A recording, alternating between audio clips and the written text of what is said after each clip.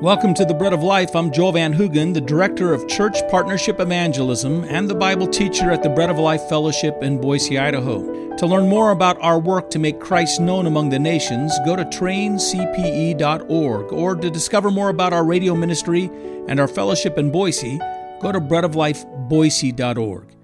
There is an irreducible minimum of truth that constitutes the gospel of Jesus Christ. And it is this that every faithful church of Jesus Christ believes and teaches. Here it is. You must believe in Jesus Christ as none other than the second person of the Godhead who existed eternally as God, yet took on himself a human body of God's own making. He did this so that he could grow as a man, live a perfect sinless life, and then die on the cross in our place. On the cross, the Lord Jesus shed his blood as an offering for our sins, so that he could satisfy the demands of his perfect justice and holiness set against our sins. He did this because in love he desires to save all those who would recognize their sinfulness and just condemnation and their absolute inability to save themselves, and who will then understand that God's righteous demands for justice are satisfied in his death, the death of Jesus Christ, the Son of God. We know that Jesus' death for our sins satisfied God's demand for justice because following his death, he rose again from the grave. His resurrection is a guarantee to us that we who turn to him and place our faith in him are accepted and shall live one day eternally in resurrected glory with him in heaven. Now, this is the gospel Paul says he taught as of first importance. Listen. Without the resurrection from the dead, Christ's death on the cross is not good news. It's just news. So when they gloried in the cross of Jesus Christ, you understand they were glorying in the resurrection as well. The cross is the story of Christ conquering over our sins. At the same time, the resurrection of Jesus Christ is not good news either if it's independent of the fact that first he had died for our sins in our place. The resurrection would only be some meaningless divine stunt if it did not follow the understanding that Christ had suffered for our sins first. You see?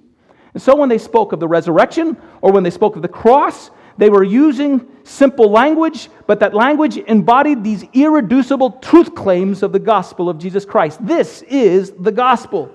It says something about who we are as sinners. It also says something about who we are as ones who are loved by God. It says something about God. All of his attributes shine out through the gospel. It says something about his purpose for our lives, and it says something about our futures. Paul says, this is consistently what I preach, what I declare, what I seek to make known to you.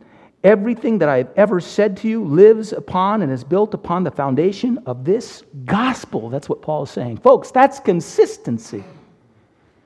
In 1 Corinthians chapter 2, verse 1, Paul says at the very beginning of his letter, just to illustrate this point, when I came to you, brethren, I did not come with superiority of speech or wisdom, proclaiming to you the testimony of God.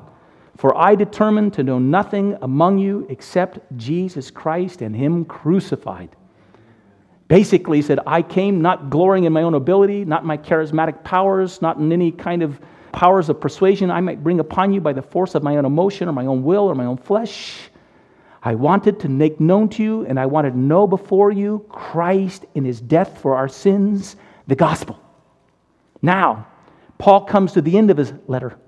And the beginning of his letter begins with this determination to know the cross and the death of Jesus Christ for our sins. And at the end of his letter, the whole chapter is dedicated to proclaiming the resurrection of Jesus Christ and triumph over those sins.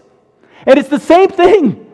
It's two sides of the same coin, you see. It's the gospel, the death, burial, and resurrection of Jesus Christ. For Paul, he's not making a distinction. He is showing us that he has been consistent throughout. What a wonderful statement on consistency in the life of Paul. Now, here are our questions calling for our consistency as well. The question would be something like this. Have you embraced this good news?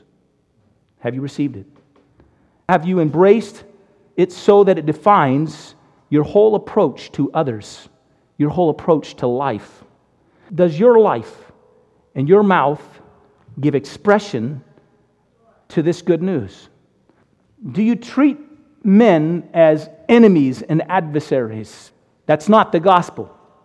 Do you treat men and people as gods who you fear and you seek to placate with mellow and inoffensive words? That's not the gospel either.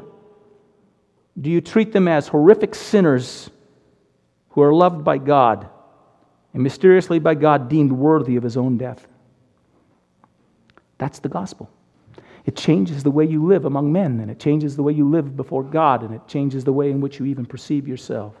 And Paul says, I do, and I now continue to declare this gospel. Now, here's another part of consistency. From him declaring it and seeking for us to stake our claim in those truths as well, he moves on to saying this. He asks this question of us: is this where I stand? Am I standing in the gospel? Is this where I hold my ground in the life that's surrounding me? You know, life is filled with all kinds of uncertainties. We live in a day and age in which changes are coming upon us all the time, and some of those changes are good, and a lot of those changes aren't good, and the older we get, we see that it's changing more and more rapidly, and we can't somehow spare ourselves from at least some of the vestiges of time wearing away on our bodies and on our minds. It can be encouraging at times to see changes that take place, but much of the time it's discouraging, it's unsettling, and individuals don't really like change. It can cause dis-ease within us and an unsettling of our spirits. One of the ways that people deal with the constant changes that are swirling around them in the world is that they become apathetic about it. They decide that they're just going to float along with the tide and take it wherever that takes them, pretending that all is going to be well. And so they become irresolute. They don't have a will against the age that they live in. They don't exercise the decision to stand against it. They just decide to go along with the flow and hope that everything will work out. Another way in which an individual tries to deal with the changing structure of the age and the things that bring consternation to life because of those changes is to try and capture some part of this world and make it their cause. They try to seize upon some principle, some social principle, or some economic principle, or some political principle. They make that their cause, the thing that they get their life behind, the thing that they can develop some sense of anchor point for moral resolve in the age in which they live. Well, the reality, though, is this. If you make the principles of men, their creeds and their various rules and their various ideas, their economic ideas or their political ideas or their social ideas, a part of your moral cause in your life, you'll find that they will always take you to an inconsistency. We're talking about being consistent. And the reason is that the principles and creeds of men are incomplete. If you study them, they're full of contradictions and inconsistencies. Human creeds are doomed to distort and doomed to deform those who follow them unless they are completely and utterly based on God's truth. No human creed is entirely based on God's truth, although you can find truth in them. Every creed of man is filled with eternal conflicts and contradictions that, if followed to their logical end, will lead us to grave disappointment. We've seen it again and again. It happens every political cycle that goes around, and you think, shouldn't we learn? This is not where we pin our lives. There is one creed that's not like that, though.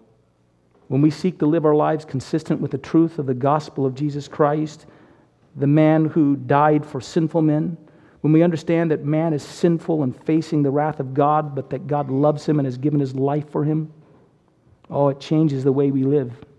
It changes the way we address the world. And when we let these ramifications, the ramifications of this truth touch our lives and impact the way we live, we find out that we're brought more and more into harmony with the age and the world in which we live in. Interesting. Even as the world is moving away from us and we're moving away from them, staking our point in that ground, we find to some extent that there's a harmonious influence that we have on our age. We have a preserving influence on it. As we live out the gospel, we bring peace as messengers of peace in an age that has no peace. And it only happens not when we somehow embrace the principles and creeds and social agendas of men, but when we submit to and live out and live and surrender to this wonderful gospel of Jesus Christ and seek to make it known. Our lives then become a blessing upon our surroundings. It becomes a purifying, preserving, uplifting, sanctifying influence in our communities when we champion above everything else the gospel of Jesus Christ. It's disturbing to me When at times I hear individuals who are positioning themselves as evangelical leaders, they are scrambling to find the right words to make some kind of political compromise to the sensitivities of the current age, instead of just setting forth the gospel of a God who loves and died for sinners and proclaims that message. This is a question of consistency. Paul, when in writing the church in Ephesus, wanted them to gain a consistent hold in their life, prayed that they would shod their feet with the readiness of the gospel of peace. It meant in a slippery world, if you want to stand firm, stand on the gospel. Stand on these truths. Stake your life there. So here are the questions for consistency in your standing. Where does my sense of footing in this world come from? Where does my peace come from? Where does my sense of well-being come from? Do I have peace? Do I have well-being? Am I being overwhelmed with anxiety? I might be standing, I definitely am standing in the wrong place. Does it seem to you as if the most important issues of life have been settled and confirmed for you? You're not worried about constantly entering into the debate again, entering into the fray. It's settled for you. You're above it in a sense. What is the point in your life from which you will not budge and give away? Make it this gospel. Christ says this is where it is for the Christian. We have settled the issue of truth. For us, we know that Jesus is the way and the truth and the life. We have settled the issue of personal peace because He is our peace who has broken down every wall. We have found the point from which we will live our lives and build our homes and plan our futures. Our hope is built on nothing less than Jesus' blood and righteousness. We dare not trust the sweetest frame, but wholly lean on Jesus' name. On Christ, the solid rock, we stand. All other ground is sinking sand. We stand in this. The last part of this consistency is this. Am I experiencing the gospel's saving power? Paul says, you stand in this and you are saved by this. And the word saved there in the Greek, it should read, you are being saved. What that means is this, that this wonderful gospel truth and the salvation that it brings to the individual is not something that simply gets you a passageway into heaven. It's not simply a fire insurance that you buy to bypass the gates of hell. It means that this gospel, when it is truly believed and fully and continually brought into our life and touched upon, becomes an ever-breathing reality in our life where we constantly, for example, feel the darkness of sin that once separated us from God.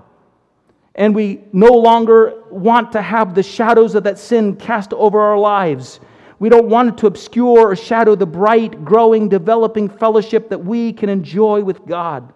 The person who is being saved by this gospel understands that this gospel is not simply meant to get them out of hell, but it's meant to lead them on to ever ascending victory in Jesus Christ. It's to lead them in triumph over temptation. It's to bring comfort to them in the midst of trials and grant them perseverance through them and a glowing witness after them. It is a gospel that finds in the individual sinner an idea that God has found my sin, washes my sin, and is making me into a saint, where He's shaping me into the holiness of Jesus Christ Himself. It works on us by the power of the Holy Spirit and lifts us up into higher planes of living. This has been The Bread of Life, a ministry of Church Partnership Evangelism and the Bread of Life Church in Boise, Idaho. To learn more, go to traincpe.org or breadoflifeboise.org. Until the next time, may God bless you